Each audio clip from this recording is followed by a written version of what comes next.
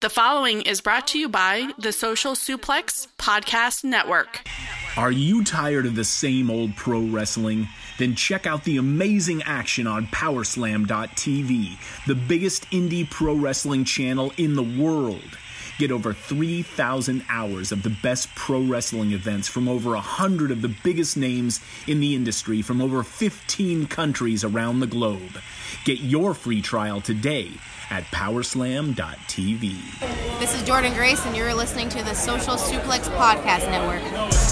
BWB, this is One Nation Radio. You better get it right. Rich Latta, James Boyd came to give them life. The Blackest Wrestling Podcast has come to kick all ass and drop it 6 feet if they kicking trash. Word, let me welcome y'all to something different. And if you dig it, man, you should let some friends listen. We be getting it in, this on the regular, dude. Ravish and flow, but this shit rude. See, James don't rap, so I had to break it down. The whole network, man, we coming for the crown. Raps in the columns, I keep them both covered. Making the beats too, so the listeners can bump it. Hit us with the rating, yeah, I'm saying it's a 5. Before you hit and talk, bob your head side to side. It's One Nation Radio, and this is the beginning. It's Rich, and I'm here with James. It's time to listen to One Nation. We got to unleash the power of the pyramid.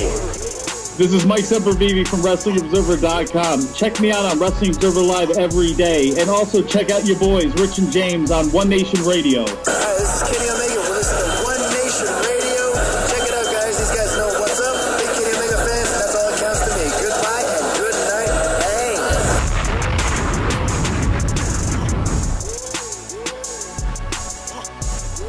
Welcome to the January 13th edition of One Nation Radio. My name is Rich Latta. Of course, I'm here with my co-host James Boyd, and we are back after some technical difficulties. If you caught this live on the stream, if not, don't worry about it. If you guys are watching or listening on the podcast later, you have no idea what we're talking about. But what's going on with you, James? None. Doing good. Like I said, on the last time we tried to start this thing up, between Takeover, Blackpool, and the NFL playoff games, it's been a fun weekend. Yeah. Yeah, man. It's been an eventful week. And, if you guys are checking this out live or hearing it later, make sure you guys are reviewing us on iTunes, Podbean, wherever you guys listen to us. Always helps a lot. And always have your friends check out Powerslam. Check out our friends at Powerslam TV. The link will be in the annotation of this podcast. If you're a fan of independent wrestling, they have over 4,000 hours of footage from all around the world. Use the code Social Suplex to get your free month's trial. James, NXT TakeOver Blackpool. What were your first impressions of this event? Yeah, I thought it was a good show. I really enjoyed the main event, and I really enjoyed the opener most. It was actually fun to see Finn Balor be kind of like the NXT Finn Balor, as opposed to the guy that they go out there and have the same match over and over and over, more or less every single week. So that was fun. And I thought that the Dennis and Master match was better than I thought it was going to be. I would say that I'm kind of disappointed with the not kind of disappointed, but like I thought the Rhea Ripley and Toni Storm match would be a little bit better. But other than that, like I thought it was a great step forward for 2K, my God, for the UK and what they're trying to do out there and moving forward. Because obviously, they're not nearly as loaded as and have as much depth as top quality depth as the domestic version of NXT. But for spotlighting who they have, their actual legitimate stars, I thought they did a really good job. Yeah. If you guys are, regular fans of the UK show, there are a lot of Jags on that show. And luckily, we didn't have to see any of them in action, like your Dan Maloney's and Kenny Williams, like all those dudes. Like, they got left by the wayside on this one. But what we did see, I thought we got two, very good matches. One of them possibly great. And, we got pretty much the outline, and I tried to kind of let this takeover stand on its own merits rather than compare it to the takeovers that we have going now, because you know you can draw a line, and we've talked about this before, from NXT TakeOver Dallas on, literally, and it's just like the quality goes from here to here. So I thought, you know, we were going to be somewhere between the pre-version of that, like, and what we are now. So, and I think they landed comfortably in that range. I agree. I agree with that. Like, there wasn't a single bad match on this card. And honestly, I would say there wasn't a single match on this card that wasn't at the very least good. So just based off of that, it's like you've given me as much, you've given me as much as I can ask for from any WWE product. So good. I mean, from that end, it's like you did the job. Like I really agree. Like this would have been one of the better like pre-Nakamura NXT takeovers. Yeah, man. I agree. So I guess we can just start right at the main event. It was Pete Dunne defending the UK Championship against Joe Coffey. Pete Dunne came into the event holding the belt for 600 days. They're openly calling him the longest champion of the modern era. They're bringing up Bruno Sammartino. They're bringing up Hulk Hogan. Just absolute dominance by Dunne, and it's warranted. It looks like he's got a challenge on his hands coming shortly, and we'll get that to a second. But first, this match. What did you think of this match, James? Because I don't know if we're on the same page, different page. Be interesting. I haven't talked to you really about it. I knew it was going to be good because Arthur was going to be good or even great when it turned out to actually get to great at certain points because. You have Pete Dunne in there, right? Coffey, I saw him during the last UK tournament, day 1 and 2. I think he got to the semifinal against Gibson before he turned. Actually, no, I take that back. He got eliminated before because he turned heel in the middle of that thing with his brother at the end. But anyway, yeah, I thought the match was going to be really good because I know Coffey can keep up with Dunne, but I just think that it went too long. Sorry. It just ran into a problem where after the second kick out from the bitter end, you're just like, what are they going to do to top this thing? And it turned out to be, we're going to have a massive botch in this match, and we're going to play it off and then go through it again, and then they may or may not have screwed it up again. Who knows? But they moved on. And like by that point in time, they had passed their peak, and the match had to go however long it needed to go because reasons they can't just call it. But I thought it was a 4.5 star match. Yeah. But it definitely went past the peak. It probably went. I don't know. It felt like maybe over 5 minutes longer than it should have gone. So I thought when I first came into the match, I was like, well, I don't think Joe Coffey's the kind of guy that is, like a main event level guy. Like, I didn't see him on Pete Dunne's level. Right. And then the match started, and I was like, oh, okay, this is kind of what we expected. It started moving slow. Then it picked up, a lot. Like, it got really good really quick, and I was like, wow, maybe this guy has some talent. Maybe he's actually worthy of being in there with Dunne. And then at the end, I didn't fall back to that match place, but I was like, oh, okay, he's actually not like that dude. This was a Pete Dunne deal, and no disrespect to Joe Coffey or anything, but it was like I saw him as a guy that Pete Dunne could beat this entire time. I think what hurt the match for me was I didn't believe for a second that Coffey would win. But, as far as, the action, they tried to make it epic, and I think they got really close. It looked like it went over really well in the building. I ended up going 4.5, but, for me, how good it was in the middle, it was on pace. Yeah, it was on pace. I think the thing for me was that it got out the gate so slow that for me, I could never wrap my mind, or I couldn't just wrap my mind around, once it picked up, and it did pick up, that it was we actually got to... If it kept going, it would have gotten the 5 stars. For me, it was just more or less maybe if they kept it going for another, as long after that second one, as well as they did, they get to that point after the second bitter end, maybe. But I've kind of felt like that was your time, end it there, end on a high note, go away, and then go home. But this was a really good match. And as far as like Coffee, I felt the same way you did as far as like, yeah, he's not going to win. But if they were going to put over that faction, and have all the quote unquote stars on the brand chase, then it would have made it. If that's a lot you were following through, I could see how you go that route. I would save Dunn losing the title to the next person that's going to carry the brand once Dunn leaves. But who knows what their plans are, or their agenda or whatever else. So who knows where they go from there. Yeah, like I said, like it was, and they ended up doing my exact booking. Like, if you guys want to, I think I've gone, and said this on podcasts. I know for sure I've tweeted about it, and also put it in the Wrestling Square Circle Facebook group. We ended up getting the debut of Walter, and that was like the idea, like have him go over Coffee really strong, and then have Walter come out and essentially be the next challenge, and then that goes to Takeover New York, and then you have Pete Dunne finally lose the belt to this motherfucker, and it's like that's your top star for the UK now, and then you can get Pete Dunne on the road essentially.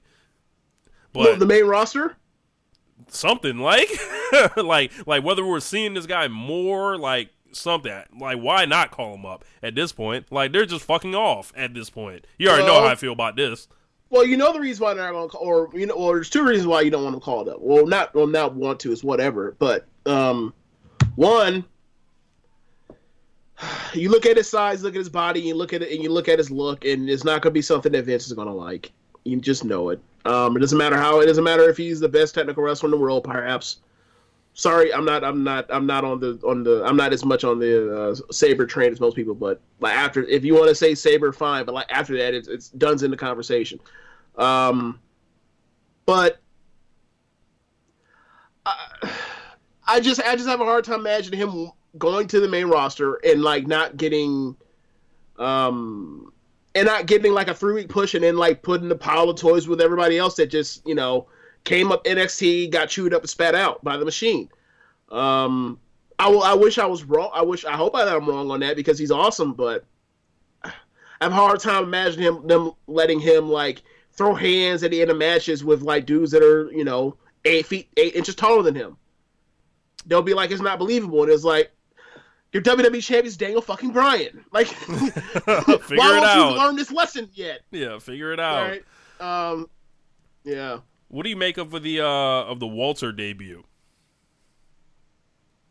I loved it, and it kind of in a way reminded me of when Owens debuted. Like Owens shows up, he beats the hell out of Juice, and then everybody knows who he is. So like go out there and show your presence and whatever else. Like granted, they didn't show he didn't have a busted nose like Kevin Owens did, or did a moonsault or I'm sorry, a tope, but whatever. He came out and he showed like everyone knew who he was, and that's a big thing. Like he came out and he looked and felt like a star, and you kind of have an immediate idea of what the direction is. So it's like for me, like it was kind of similar to the Owens thing in that sense. Is like you knew the second that like once Zayn won the title and he crossed his friend, like you knew that was the next immediate program. Like this, he shows in front of him, he's like, that's immediately next program, and I can't wait to see it because these two are going to try to murder each other. Yep, and we're not bringing Walter in to be another dude on a brand. We're not bringing him in here to be a jag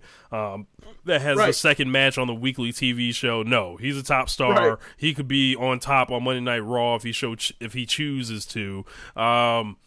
Yeah, this is Dunn versus Walter is going to be excellent, and I can only hope that it happens in New York when we're there. So yeah, and selfishly you'd be like, yeah, that's what you want. Yeah, that's what you want selfishly. But I mean, given that if you say what is there for Dunn to do, at New York or whatever the hell they're calling it, I mean, outside of like face Gargano or I don't know, but like, yeah, like the Walter thing will fit in perfectly, but I don't know if you want to necessarily just steal that from UK when like that's what everybody wants over across the pond.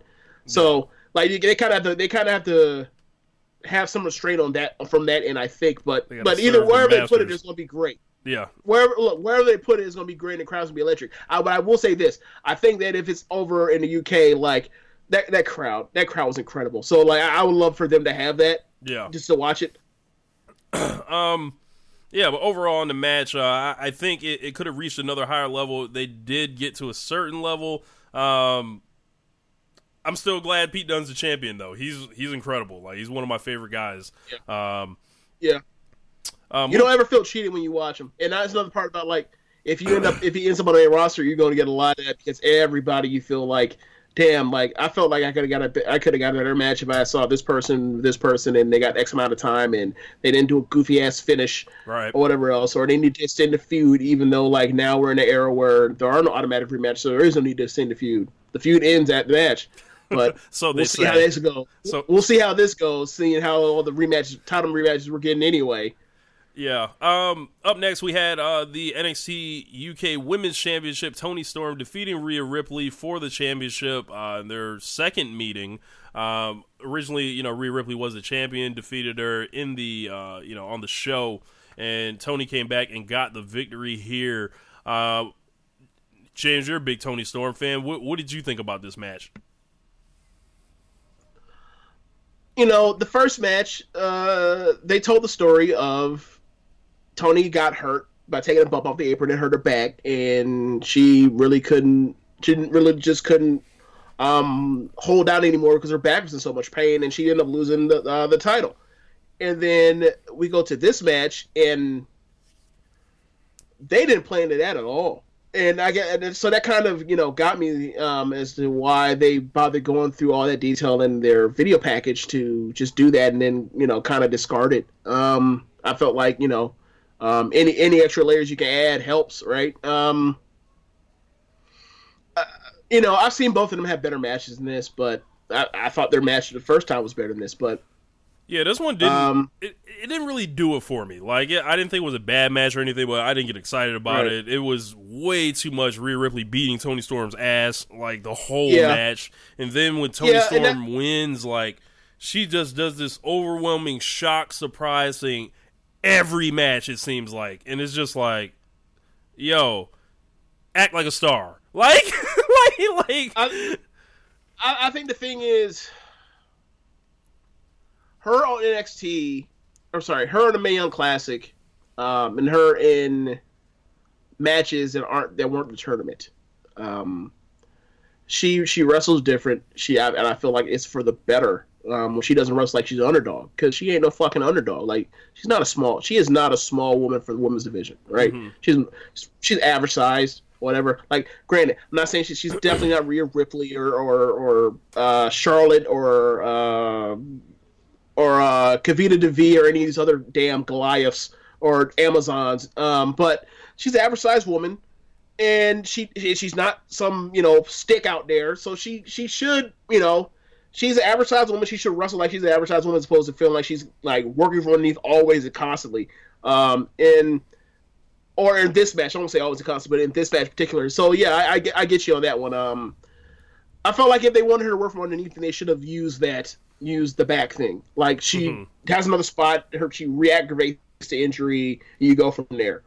That'd been fine. But they decided to just have her just literally just pound on and pound on and pound on and pound it on and pound it on, and then throw in a couple of whole spots, get pounded on some more, and then she snuck one. It's like, it hit her face a couple times. Like and a match where literally Rhea Ripley, her tall ass at the beginning of the match ran in from Toni Storm.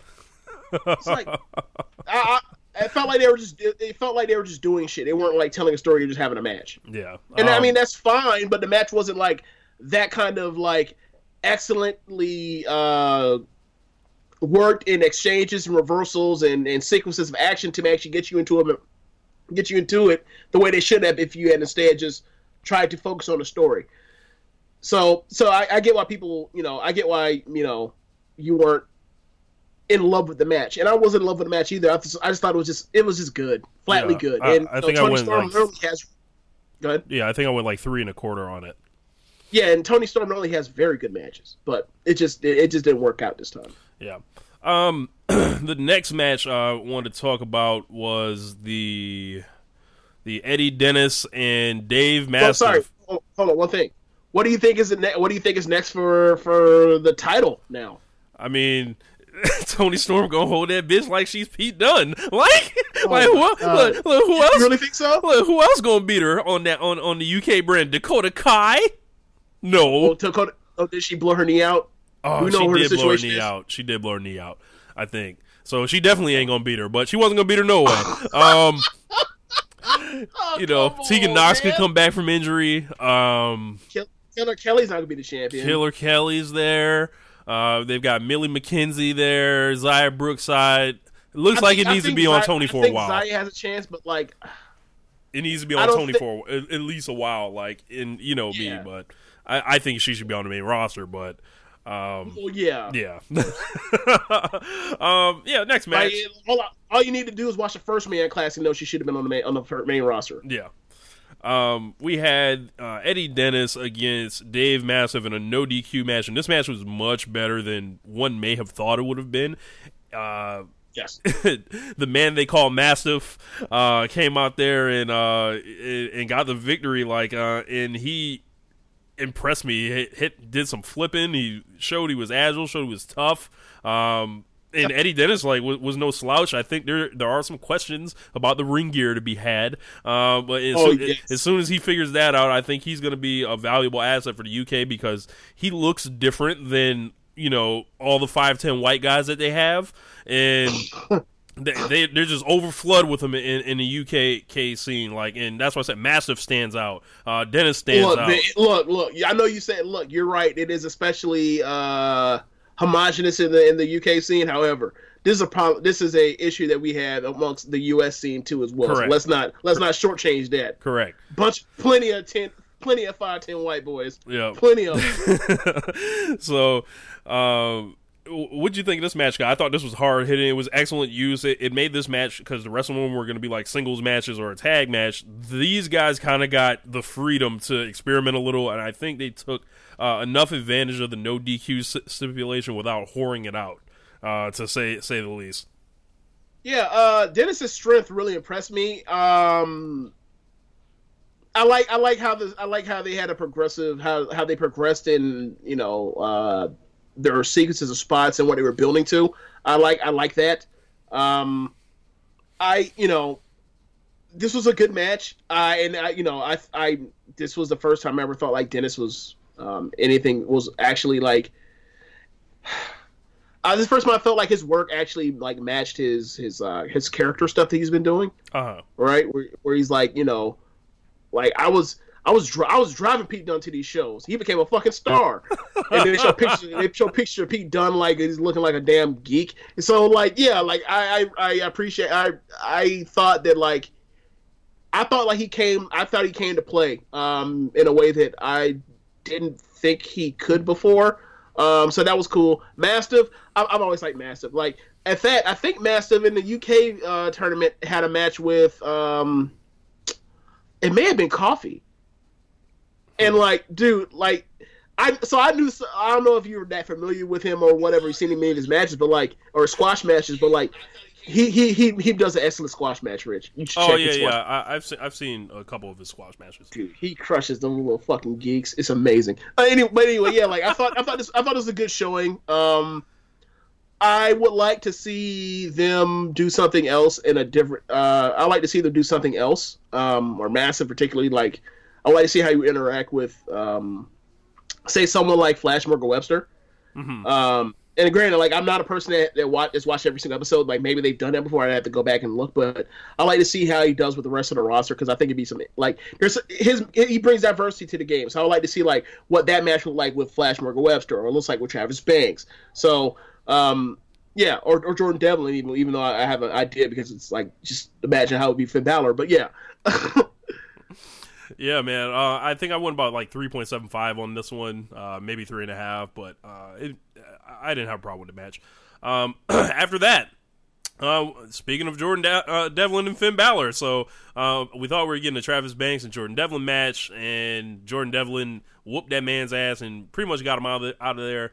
they said that they were going to replace him because they anticipated Jordan Devlin's fuckery, and he was replaced with none other than Finn Balor, who looked like a goddamn superstar when he came out there. Yeah, he absolutely did. I liked his gear.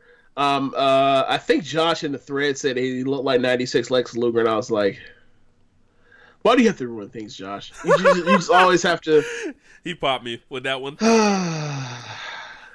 Anyway, but yeah, like, it's a really good match, and you kind of is one of those things where you get to appreciate, like, that the intense, not always smiling Finn Balor could work, and actually, like, has more to offer than just, like, doing your little standard TV match.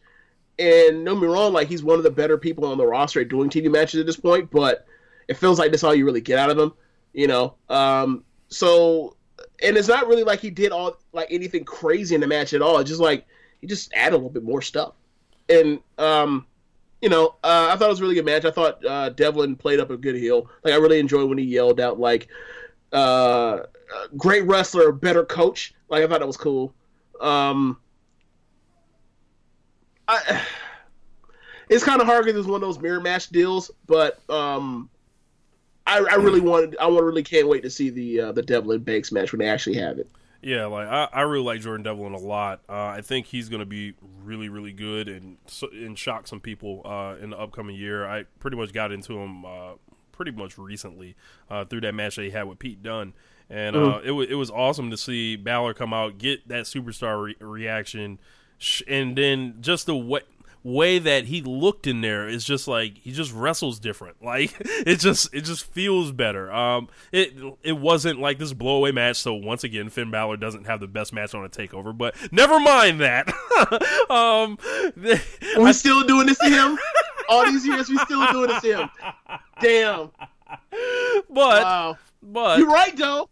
I'm not saying you're wrong, but I thought we moved past that. Apparently, we still holding that against them. But yeah, I think that that Jordan Devlin and Finn Balor put on an excellent match. Just like it added to the show. It didn't take away from the show.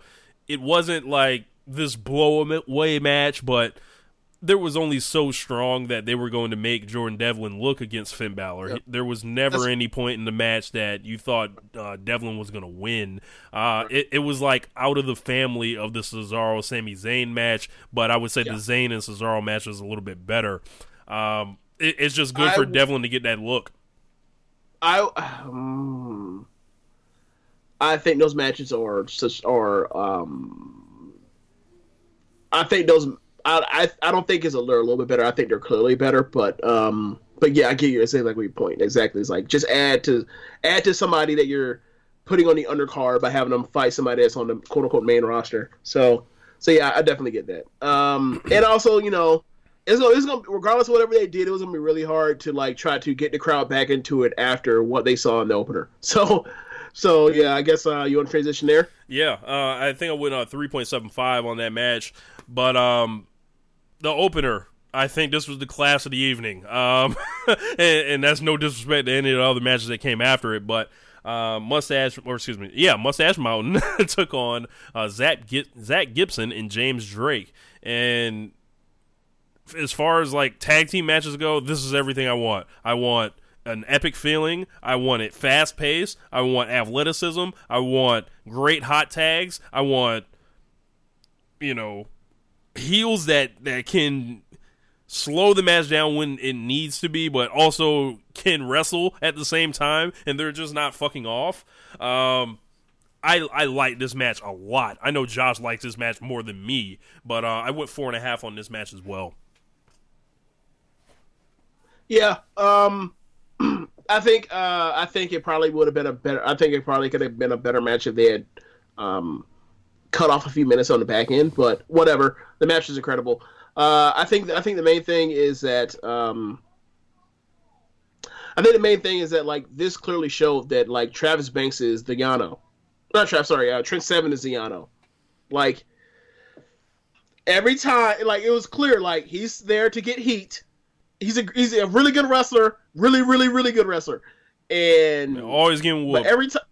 But every time they got heat and then they put in Tyler Bate looked like one of the best wrestlers in the world every single time. It was incredible, and they got to a point where it happened twice, and then like Gibson and Dude realized, like, look, we gotta take this motherfucker out because he's so good that he can beat both of us ourselves. He's and then real. They did that Tope Doomsday device, which was incredible looking, and I thought that, like, he span off his shoulder so fast I didn't know where he was gonna land or how he was gonna land, so I was like worried. But then I saw he was okay, and I was like, okay. But like, it clearly showed that, like,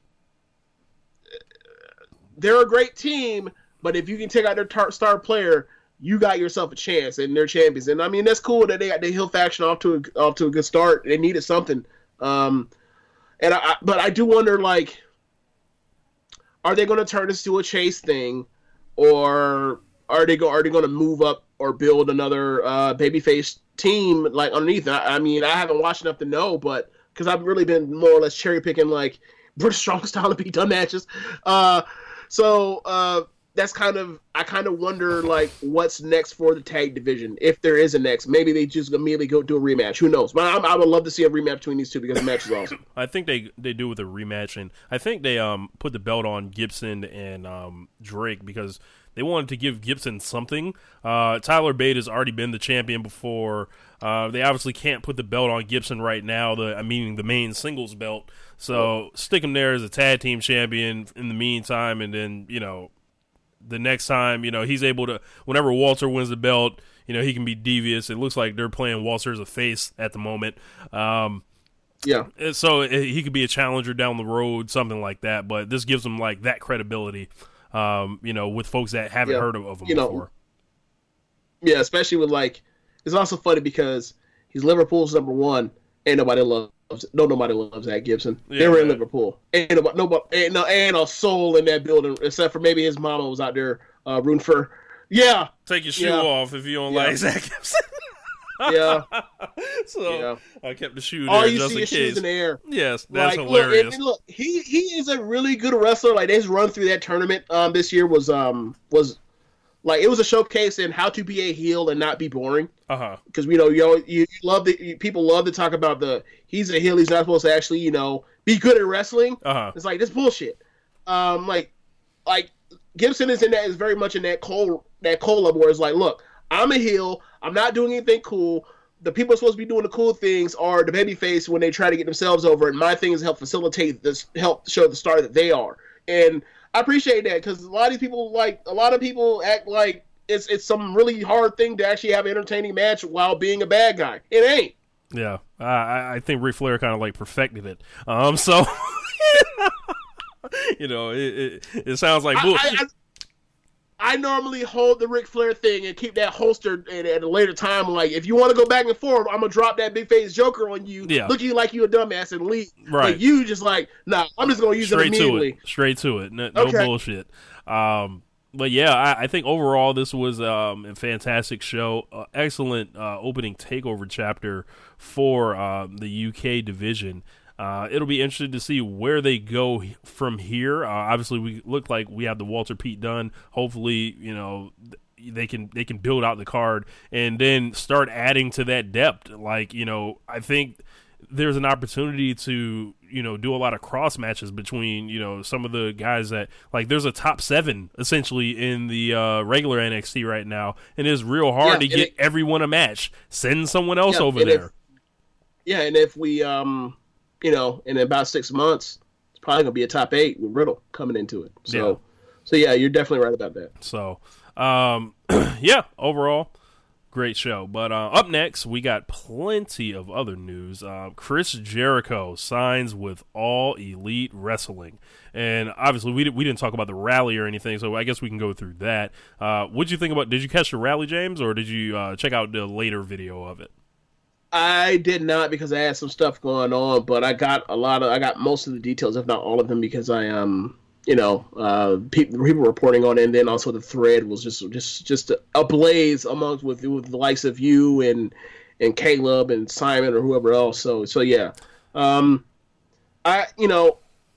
I hope everything gets off the ground and it works out and it succeeds, because like I just want to watch good wrestling.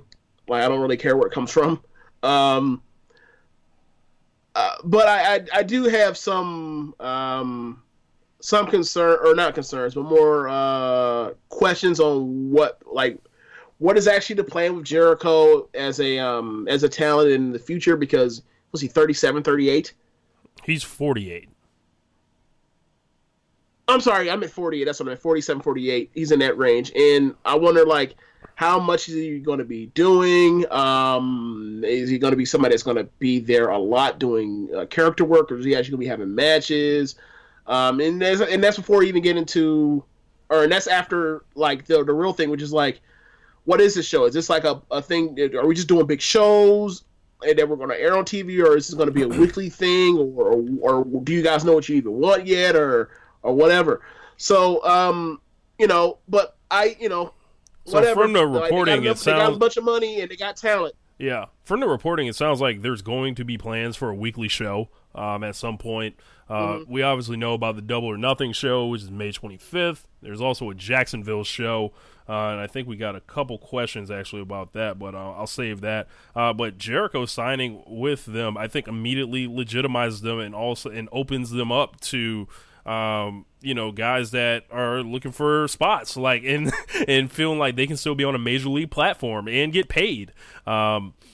It all depends on obviously where the TV deal comes from, but Jericho came out in an interview on Busted Open Radio, said he wouldn't have signed with All Elite if there wasn't, solid things in place. And he says it's not a matter of them finding a deal, it's a matter of which deal are they going to sign. Like, there's already deals on deck. So, and supposedly it's supposed to be a network that would be like, oh, this is dead real. So to me, that sounds like TNT, TBS, ESPN, something like that. I don't know, what else is out there as far as like network television, because like I haven't had cable in years, but the network. Okay, so there's or big cable channels. Sorry, there's big cable, and there's like the broadcast stuff, which is CBS, ABC, NBC, and Fox, and they're never going to be on one of those. But like if you end up on a premium cable, or not a premium, you end up on like one of the bigger cable channels, and like you're in there, right? Like that's USA. That's they're not going to be USA, that. But yeah, like along those lines, like that's TBS, TNT, and ESPN and the like. So I'm just taking I don't want to get my hopes up too high. I'm just taking it as a wait and see. Like either way, like I know it's coming, and I'm whatever channel it's on, I'm going to enjoy it because I'm pretty sure it's going to be really good. But I guess I'm trying to keep my expectations down, because I don't want to ramp up anticipation, because like you tell me there's going to be a good ass card, and then you tell me like, oh yeah, or a good ass wrestling show potentially is going to be coming X number of months from now. It's like, well, great, I have to wait X number of months. So like I'm trying to keep that down over on this side, because like I'm just trying to keep track of all the stuff that's going on right now anyways. But like I just got a Stardom subscription anyway, so like I'm watching some of that. But like when we get there, I'll get up there as far as like being on the edge of my seat waiting for it, just like everybody else. But like right now I'm trying to stay away from that, just to kind of not get over my skis on it. Yeah, I'm ready for this shit to get popping. I'm ready for the announcements. Like it looks like they're gonna get they got the one big free agent in Jericho, and then the other big fish out there is obviously Kenny Omega.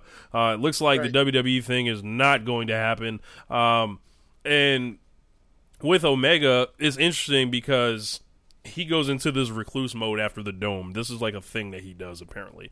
And with Jericho, it's a non-exclusive deal, which gives him room to still do the Jericho Cruise, which gives him the room to still be able to do his podcast, which gives him the room to still be able to do all his concerts, which gives him the room to still work for New Japan. So if that's happening for Chris Jericho, I would imagine that Kenny Omega is going to get the same deal or better, right?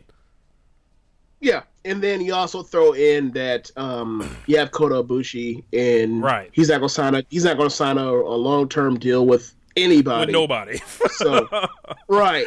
So, like, if you want to come in, it's obviously going to be him working a number of dates or whatever else, and whatever else he needs to get over, whatever, match or angle he's doing. So, like, if, there kind of is a big 7 right now in New Japan, and All Elite has, tentacles on 3 of them. So it's like, this Ring of Honor thing, like, it's gonna have to.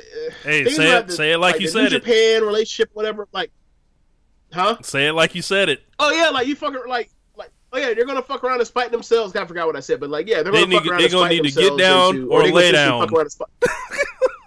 Yeah, like, because like the way this thing is going, like, if you let them do this, you're obviously gonna get dates at Ring of Honor too with these guys. So it's like, is it really worth it for you to spite yourselves out of, like, doing, Madison Square Garden in a year from now, like, doing like a 2,000 seat stadium for WrestleMania weekend or arena or whatever? Like, go from that to that. Like, you really want to do that in a year just to spite yourselves?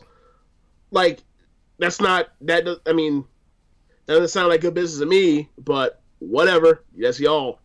Yeah. And I listened to Tony Khan on All Elite, from the president of All Elite Wrestling, on X-Pac show, and he sounds like he's obviously got some ambitious plans. He's been a longtime fan like everyone else, and it looks like he's going to be the quote-unquote Vince McMahon of this thing, as the head of creative and all that. It's just real interesting, though. It's like he is a GM for Fulham FC. He runs the analytics department, or has a major role in the Jaguars, and then he's going to have this wrestling thing. I wonder who else is going to be doing creative with them. There were early reports that the Bucks were going to be the bookers, but we don't know. I think a lot is still up in the air and all that. But as far as other people here on AEW, you got Hangman Page, young guy that they obviously believe in, and they offered him main roster money in WWE to go to NXT and be like a top star there, and he was like, "No, I'm good, Chief." The Bucks were offered the ability to produce Being the Elite for the WWE Network. Supposedly, AJ Styles level WWE champion money for those guys, and the weirdest thing of them all, which sounds like a trap, the 6-month window from their time their contract begins that they can leave if they don't like their booking. I don't know, man. Like, and then obviously the Bucks turned that down, and that sounds ridiculous. Yeah, I agree, and that's the first thing. That's exactly what I said, because if it's a 3-year deal, that's 36 months. You know the amount of damage you could do to somebody and their brand in the matter of 36 months, like in 30 months.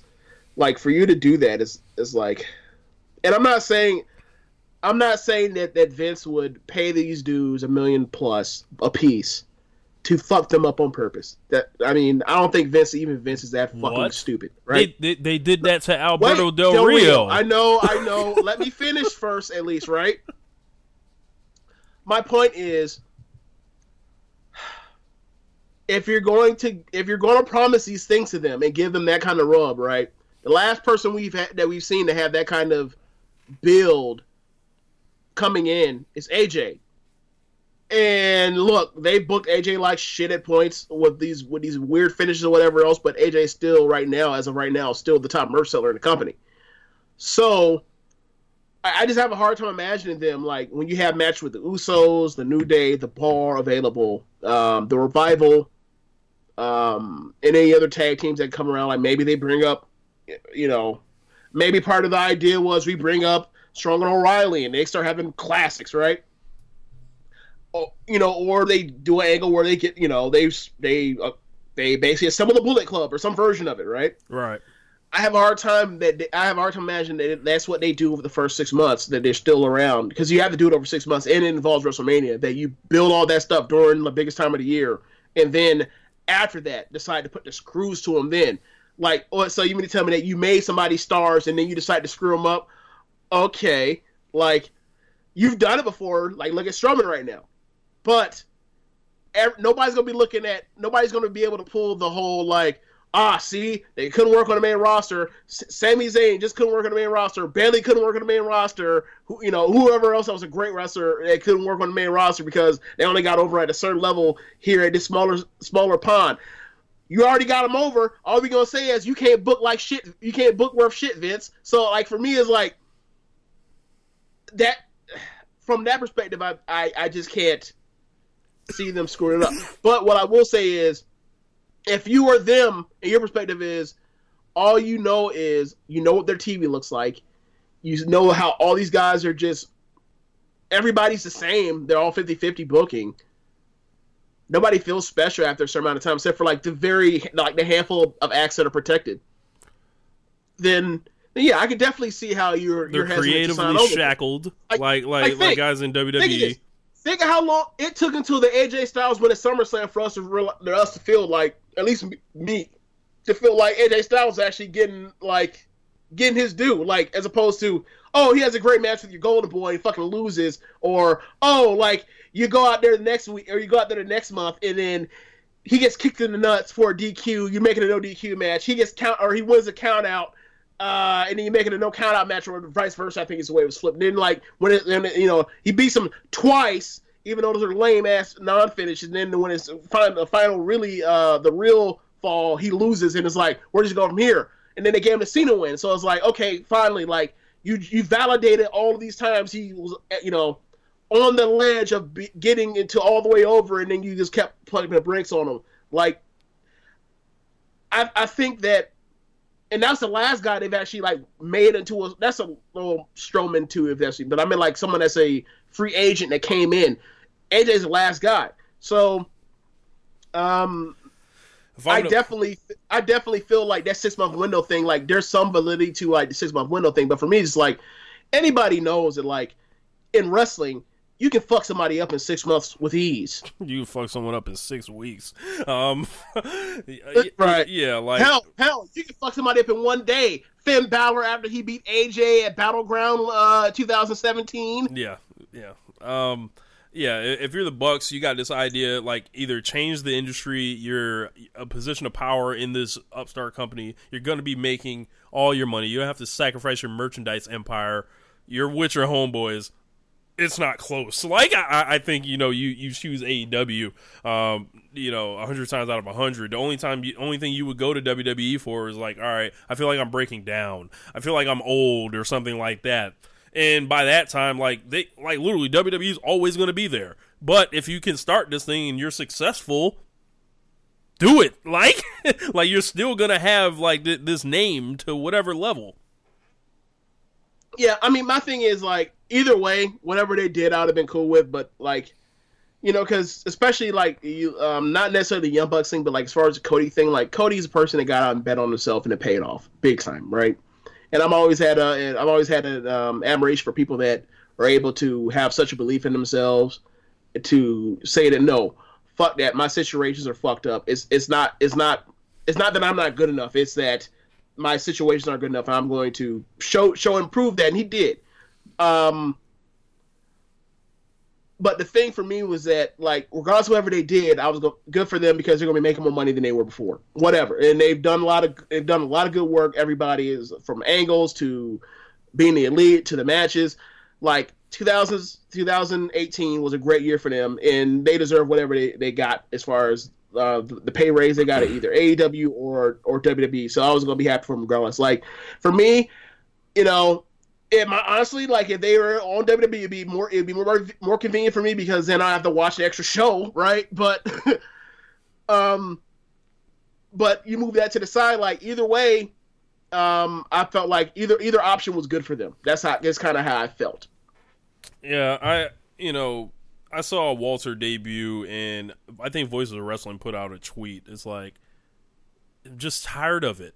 Like, they own everybody. Like, right. And it's just like, it's time for it's time for another major league promotion. Like, they've got dudes stacked in their developmental. The talent has finally caught up to what it was 20 years ago when it closed. It was always convenient for WWE to be this on top industry, this fucking untouchable thing for all these years, while essentially the wrestling world had to rebuild itself around there. It's taken 20 years, but they're overflowing with talent like everywhere. Like there should be also, more than one major promotion in America. Yeah, and also the thing that helps is the fact that like the technology is able to where we can see the rest of the world and see the talent that the rest of the world has, and see that person X, Y, and Z, they're all stars. We need to figure out a way to get them together. And in a way, like, it may have been like this a decade ago. I mean, obviously it wasn't, but like, we may have been closer to this a decade ago if we had what we had technologically. So that's also a big factor in it as well. Yeah. Yeah. But let's go to some of these questions we got sent in, and then we'll wrap this show up. Jeremy said thoughts on the Takeover main event. I'm seeing ratings all over the board. I think me and James are both at 4.5. It definitely could have went a little higher, and I don't know if Coffey was like I said, I wasn't under the impression that Joe Coffey was ever going to beat Pete Dunne, but I think if you're calling this main event a dud, I think you should seek help. Like they fucked up a couple things, and they fell off the top rope, which was a bad look, and it just looked like comedy at a certain point. But for me, that doesn't take away from everything else that I enjoyed in the match. So yeah, I agree. Ricky said, what was your favorite match from Takeover and why? My favorite match was a tag match. I just like, I don't know what it is with like these quote unquote NXT tag teams, whether it's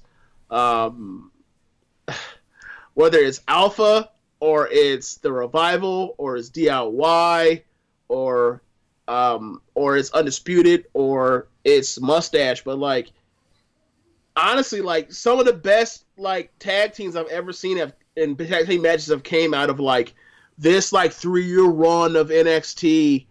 And I watched a lot of wrestling when I was younger, and like it didn't look like this. It just don't compare.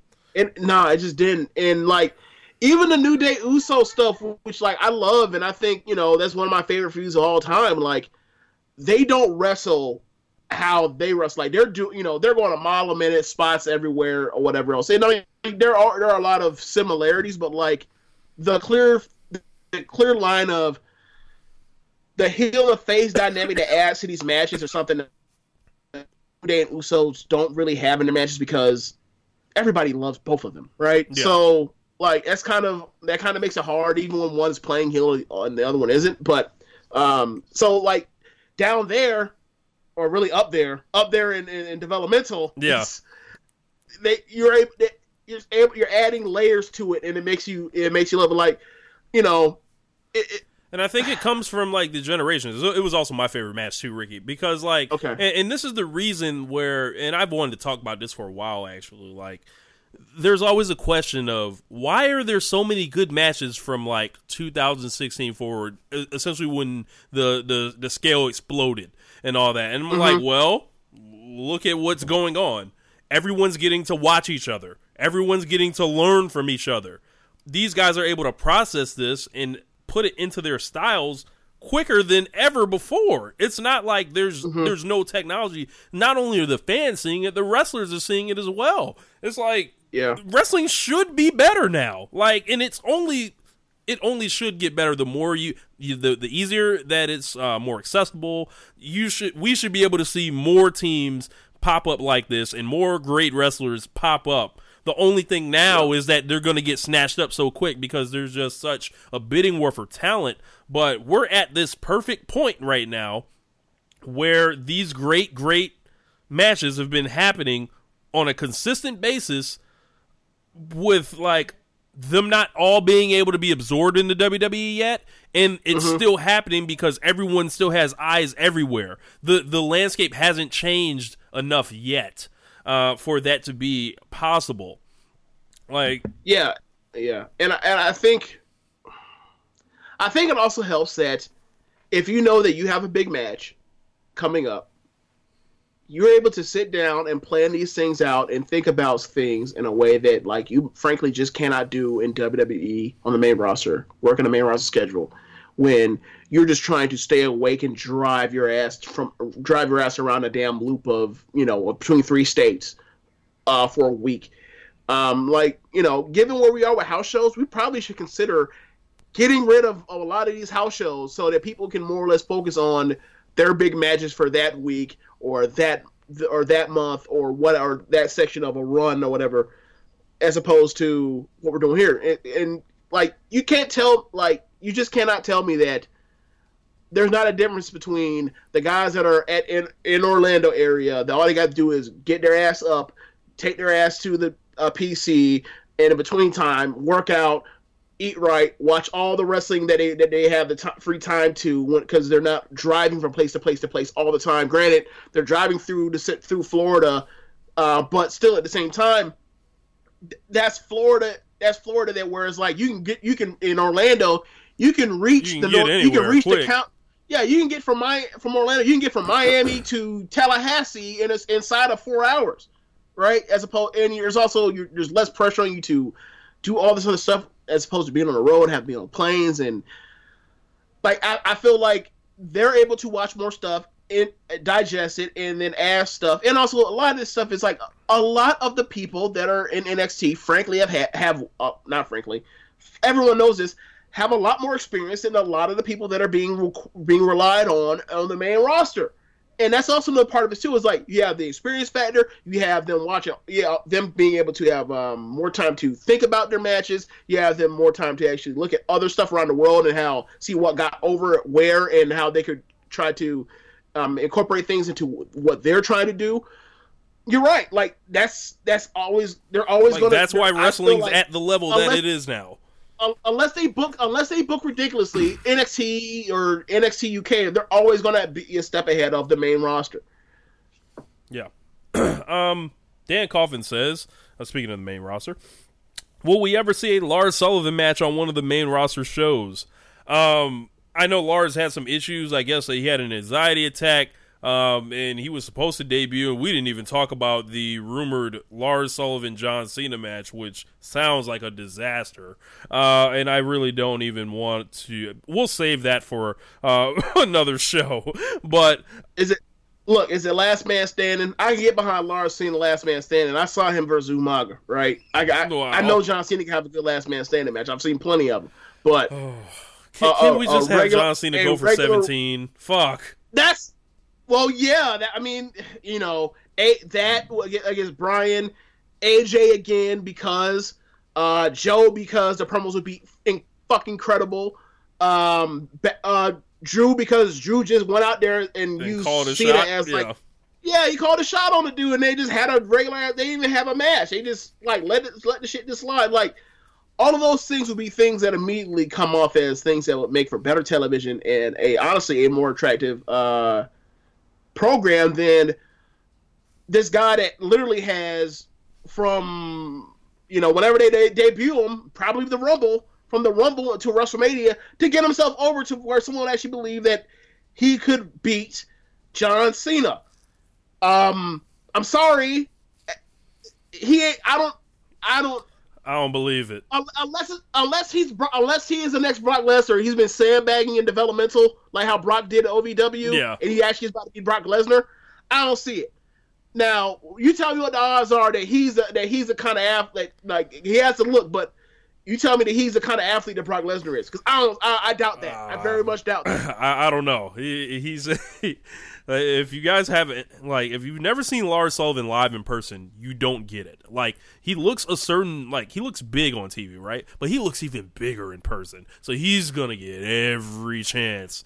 And he's also, from scratch, or the homegrown guys. So, they get a certain amount of protection too. I would say for anybody that wants to see what good Lars could be potentially, I would say to look at all the stuff he did, because they showcased everybody in that match. A North American ladder match at Takeover New Orleans. That will help you out and let you know that he can be highlighted, and he does some things or whatever else, and whatever. He's not a stiff. I don't believe him to be a stiff at all. you look at his match against Aleister Black. Granted, he's gonna have that terrible botch on it, but like I thought that he showed more than what I thought he could even do then at that point in time. And then watched the Keith Lee match from maybe like a month ago on NXT TV. That was a great Hoss match. Was it? Like, I hope it's better than the one I saw in person at the house show, because that shit was horrible. I don't know about that. Like, all I know is like I really enjoyed that match, and I thought like after that, I think I ended up talking to Josh because he called me after that, and I said like, I'm thinking that me and Rich need to add a category called Hoss Match of the Year so we can nominate that match. That's how much I like that match.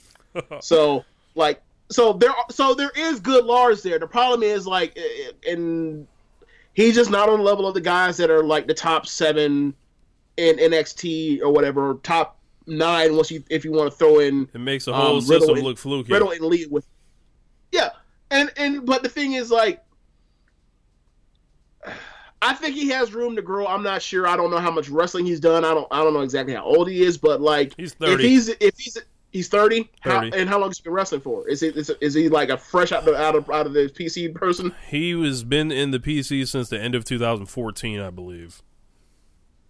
So he probably hasn't had that many matches. Yeah. Like, I think he might be a person that like much like Braun. You give him a year on the main roster, you give him some matches on road shows or whatever, more matches than he was even getting into PC or getting supervised matches in front of no audience. You probably will have room to grow and get better in a year. How good will he be? I don't think he'll end up becoming I don't think he'll be fucking Bret Hart, but I think he can be a good wrestler, and also like he's a person that can actually talk. I don't know how much you want to talk because he looks like a monster, but like there is some upside there. But my thing is like, you're going against John Cena, probably gonna get beat. So then it's like, oh yeah, we built a monster in 3 months, and we beat him, and then what? You already know what it is. Like, me, you talked about Lars, like, maybe a few months ago. It was like, what is his upside? His upside at the very best is like, he's Rusev. Like, he's that 2014 Rusev. But, like, what happens once he has that big loss and loses, then all bets are off. Yeah. Dan also had another question. Will you try to attend the AEW show in Jacksonville? You're damn right. You already know. Was that a Saturday or a Sunday? They haven't put a date on it yet. Okay, well, when we found out the date, then yeah, like, we'll see. And the last question, like, I'm sure you'll go, but like, maybe. Like, for me, it's like it's a maybe. Like, I like watching a lot of my wrestling like on TV as opposed to in the building. But that is a solid point. Like, I will never go to a WrestleMania when I can just watch it on TV. Like, yo, going to a fucking dome, like, I don't know. Like, I'm straight, bro. Feel like you way the fuck up there. Last question. Kiki Marshall said, what were your thoughts regarding the Nigel McGuinness special? I thought this thing was very well done. There was a small element of WWE saviorship going on here, but this makes you realize, like, if you guys weren't familiar with Nigel McGuinness's career, I've only heard of him in passing. I didn't get a chance to watch his career or anything. It sounds like, he was great and all that, but like, you just see him and you're like, oh, okay, yeah, dude had his career ended and all that. But then this is a reminder that almost everyone in WWE has a story that you can tell. Right. And it's like, it can be heartwarming. You can talk about anyone's trial, and not even WWE. Everyone in life has a story they can tell. This guy got, all the bad luck in the world happened to him. Like, he randomly gets hepatitis B and no one else does around him. He has to deal with his bicep, and WWE says, your bicep's fixed or broken. And his doctor says, no, your bicep is fine. And obviously this, sounds familiar with WWE's medical staff out here disagreeing with other doctors, but we're not even going to get on to that. I really enjoyed the documentary, and it painted him in this picture, and all it did was get him more over and be a more credible voice when you're watching NXT UK and also NXT, and it shows how he's looked up to, how he's valued, and he's really fucking good at his job. Like, I loved it. Yeah. Like, yeah, keep him off the main roster though. Yeah, he's on the main roster. Yeah. They're gonna, you know, you already know what it is. Like, they're going to Graves him. They're going to Renee him. Like, the second you go into one of these things with Vince McMahon in your ear, motherfucking you every 2 to 5 minutes, like, you just immediately become worse at your job. Like, he's also on the Fresh Suit All Stars. That whole commentary situation is just toxic. Like, awful. Nobody, like, no one gets better. Everyone always gets worse. Anybody ever had some type of potential, like, it gets completely crushed and ruined. Same thing for the interviewers too. Like, nobody's allowed to actually, like, help the crowd from a narration standpoint of being credible. It hurts, and it literally hurts the show. But they think it helps, or they don't care. And it's like, I don't know. Like, you clearly aren't watching the same shows that I'm watching. Like, y'all are clearly like, this is our direction, this is what we're planning, and then it looks like what you thought, as opposed to watch it with fresh eyes. Because when you watch it with fresh eyes, it stinks. Yeah. But yeah, it was interesting that they touched on, you know, his friendship with Daniel Bryan, and had Bryan in the documentary talking about, I never wanted to come to WWE. Like, I just fucking, you know, Dilligaff Bryan, and his hair was shorter, so I imagine they filmed this stuff a while ago, probably when he wasn't cleared. So, you know, Daniel Bryan will just say some shit, you know, like normal. Yeah, man. I think the Bryan thing really helps because, you know, how many matches did they have in Ring of Honor? They had a few, right? I think they were career rivals. Yeah. So, I mean, obviously, I wasn't watching Ring of Honor then. Yeah. I wasn't even watching wrestling then. So, like, for me, like, I think it definitely helped. I need to watch. I think to watch more of it. I only watched like bits and pieces because, you know, playoffs were going on. But playoffs. I'm gonna get around to it. And I think, you know, we got to use more of the stuff that they do with, like, the network stuff. If the network stuff was if the television was as good as the network stuff, there will be complaints, but, like, no one would be talking about how, like, the show is fundamentally flawed, because, like, all the stuff they do on the network is excellent.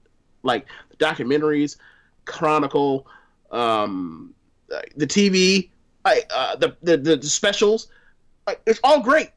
It's just, it's too much of Vince getting in the way, changing his mind on shit. Like, or oh, what about this? Oh, that happened 2 weeks ago. No, it doesn't matter. Move on. No one remember that shit. We gotta like, and baby faces and good people are good people are smucks to get screwed over. So you have to have an edge to yourself to be ready to seize every opportunity, because, you know, like, people, because naturally, cutthroat. like, cutthroat. Like, it's just, I think he needs to take a sit back and have a better understanding of, like, what makes a good person, and think about that. And then also a good person is not also a damn dummy. And then like, recalibrate on what his ideas of what he wants a babyface to be is. And don't give me this, oh, you know, shades of gray, pal. Bullshit. It ain't shades of gray. It's not. Like, you guys are bad at making baby faces, and you've been bad at making baby faces for since I've been back watching, except for, like, Daniel Bryan and CM Punk and Becky Lynch, and the people that I named are all people that, like, got over in spite of what you were trying to do, not because of what you did. Like, Becky Lynch was supposed to be a heel. Daniel Bryan was supposed to be a mid-carder and moved on. CM Punk's supposed to be a heel. That's supposed to be a heel promo when he said that, like, the WWE is better when Vince is dead. Little you know, like, it turned into the pipe bomb promo, and it helped, you know, make one of the best pay-per-views of all time. So, seriously, they really need to, like, think about that. And also added with that is, speaking of the documentary thing, the reason why I went all about to get to that point was, everybody had a story. Like, I've talked to you about this for a while now, especially it was pissed me off when it came to how bad the women's division was last year. Yeah. It's just like these, like they do this for sure with everybody, but with the women, when the ancillary divisions like the women's division or the tag division, they definitely cut steps on even any character development or like letting you know or establish them as more than just a person with a look and a tagline to match their gimmick or whatever else. And I think like people would be more into the characters, and the characters would be more over if you actually heard their stories. Like, we know Charlotte as, Charlotte's been around for forever. We don't know Charlotte. We don't know anything about Charlotte. I mean, and granted, it's a TV show, what have you, but like, we don't even know her personality from week to week. You know what I mean? Yeah. Like, she's been the ace of the division for 3 fucking years. Yeah, she's a special case right now. I think Charlotte. What they're doing with her is just she's in rehab. Like we cannot let Charlotte get left behind. Like that's what they're doing with her. Yeah, but the thing for me is like it helps that like she's been one of the protected 5 people. There are a handful of people I was talking about like earlier in the show about like there's a few people and everybody else are like mid-carders, right? Right. 50-50 people. Like it helps that she's been one of those people that have been protected, and it also helps that she's been spotlighted in the showcase over and over, and also that she's damn good. The thing is, like, but there is no real character for her and it's been that way for years now. Like when she showed up on SmackDown after WrestleMania 33, like she turned face. Why? Because she decided to show up to SmackDown and slum it. Like that's. Thank you, Charlotte. We appreciate you deciding to come off the stage. That first, it was like she was a heel, and then she had the match with Naomi. Then some babyfaces whooped both of their ass, and then Charlotte was a good guy. Like that was it. Like she didn't. But the thing is, she didn't make a save. She didn't like come out and say I've been doing things wrong or acknowledge like her way of doing things wrong, or she's had a change of heart. None of that. Look, her manager wasn't stealing her money. Nothing like that. Like yeah. There was no situation, so like that's the reason why like you come up against it, and like the Becky thing happens, and Becky has that perfect story of she did all this work, bust her ass, beat all these people, and then clean the middle with her move, and then her friend comes behind her and screws her over, and then she like slaps her. Of course, people want to relate to Becky because she got screwed over by her own friend at that, as opposed to we're supposed to feel bad for Charlotte because her friend can't understand that like it's that Charlotte's gonna always gets a birthday and Becky ain't supposed to ever have a damn birthday. She's supposed to just know her role and shut her mouth like a jabroni. Right. Nah. So like the thing is like quick with Charlotte, right? Charlotte is a daughter of the greatest ever, right? And there's a lot of pressure on her. And even though there's a lot of pressure on her, she's been able to succeed in spite of all the pressure that's on her because she's outstanding. Like, they never bother even tell that kind of story. Like, Becky's story. We didn't know Becky's story until Chronicle. Becky's story is incredible. But at least, like, she got something on TV, like, that a lot of other people just don't happen to get. Like you said, everybody has a story, and if you told these stories, people would actually give a damn. Like, I remember... I want to say sometime it was in between SummerSlam or in between Brooklyn 4 and War Games 2, and it was as Lorcan and Birch came back because Lorcan had just Oni had deal, yeah. Lorcan had just she broken over the bone because Roddy kneed him in the face during that match and during the match of their lives, by the way. But he talked about like their trials and tribulations to get to be back here, and that they're not going to stop until they got the titles. And it's like, why is it that I care more about an NXT tag team than anybody on the Raw division on the tag team division? Why? That makes no sense.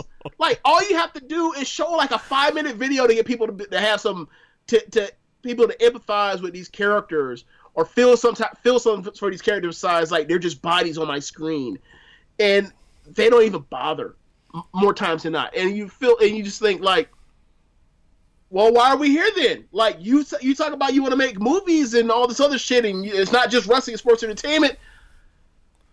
And you like talk about this, remember the reality era? Remember some of that? Like, throw some of that documentary reality that you have and help get these people some damn pathos. Yeah, 100% agree. But yeah, I think those are all the questions that we had. That pretty much is going to wrap the show up, unless there was something else, James, that that you can think of. No, I think my rant from moving on from Nigel McGuinness and praising Nigel McGuinness thing me like to bury the rest of the product, the main roster. I think that's a good place to leave it. Boy, that's one for the highlight reel right there. I didn't know this was coming. It just came out. Just unmitigated burial of the main roster. And it's funny because this week on the main roster was a damn good week on the main roster. Like we had, and we talked about this off air, but we had the revival match. That was a good match. Like the crowd wasn't into it, but I mean, of course not. The six, because no one knows anything about any of them. You had the the 6-man tag when Seth was like on fire. You had the main event, which was a good match.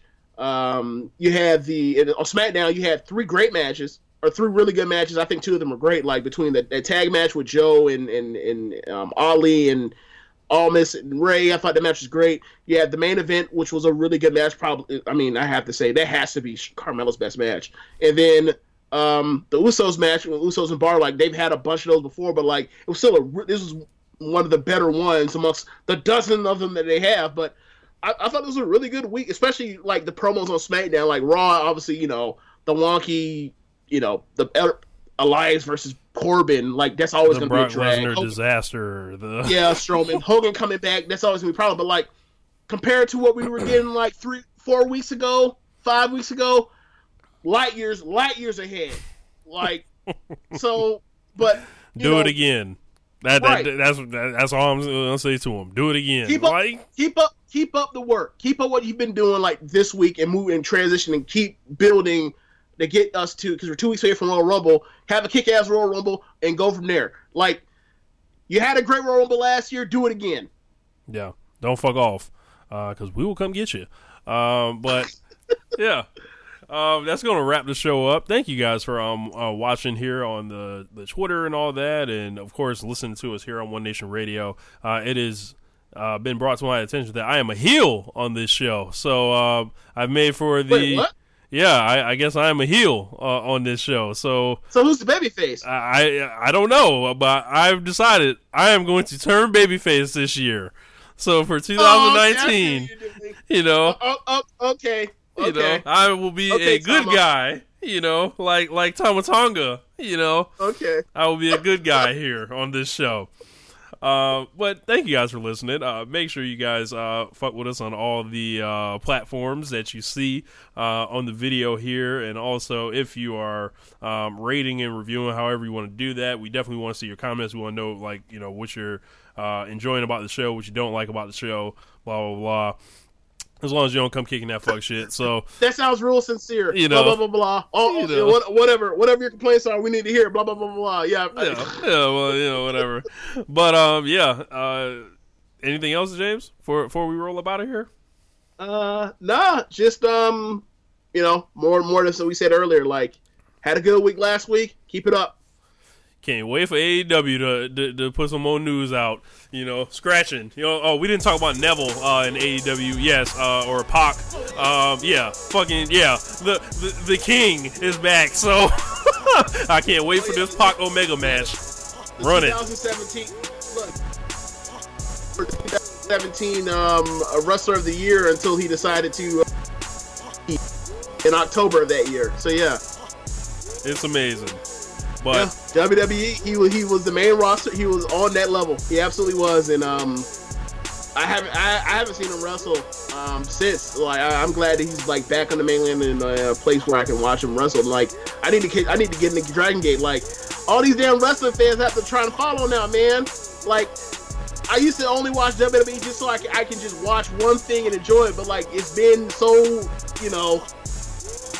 roller coastery that like now I have to go experience this world. Go to NXT, go to Stardom, go to New Japan. Now apparently I'm about to look into some Dragon Gate and cherry pick there. So go in the Ring of Honor. Go experience this world. Yeah. Oh God, world. But anyway, that's gonna wrap. Yeah, that's gonna wrap the show up. We'll holla at y'all. Peace. Later. Thank you for listening to One Nation Radio. We'll see you next time.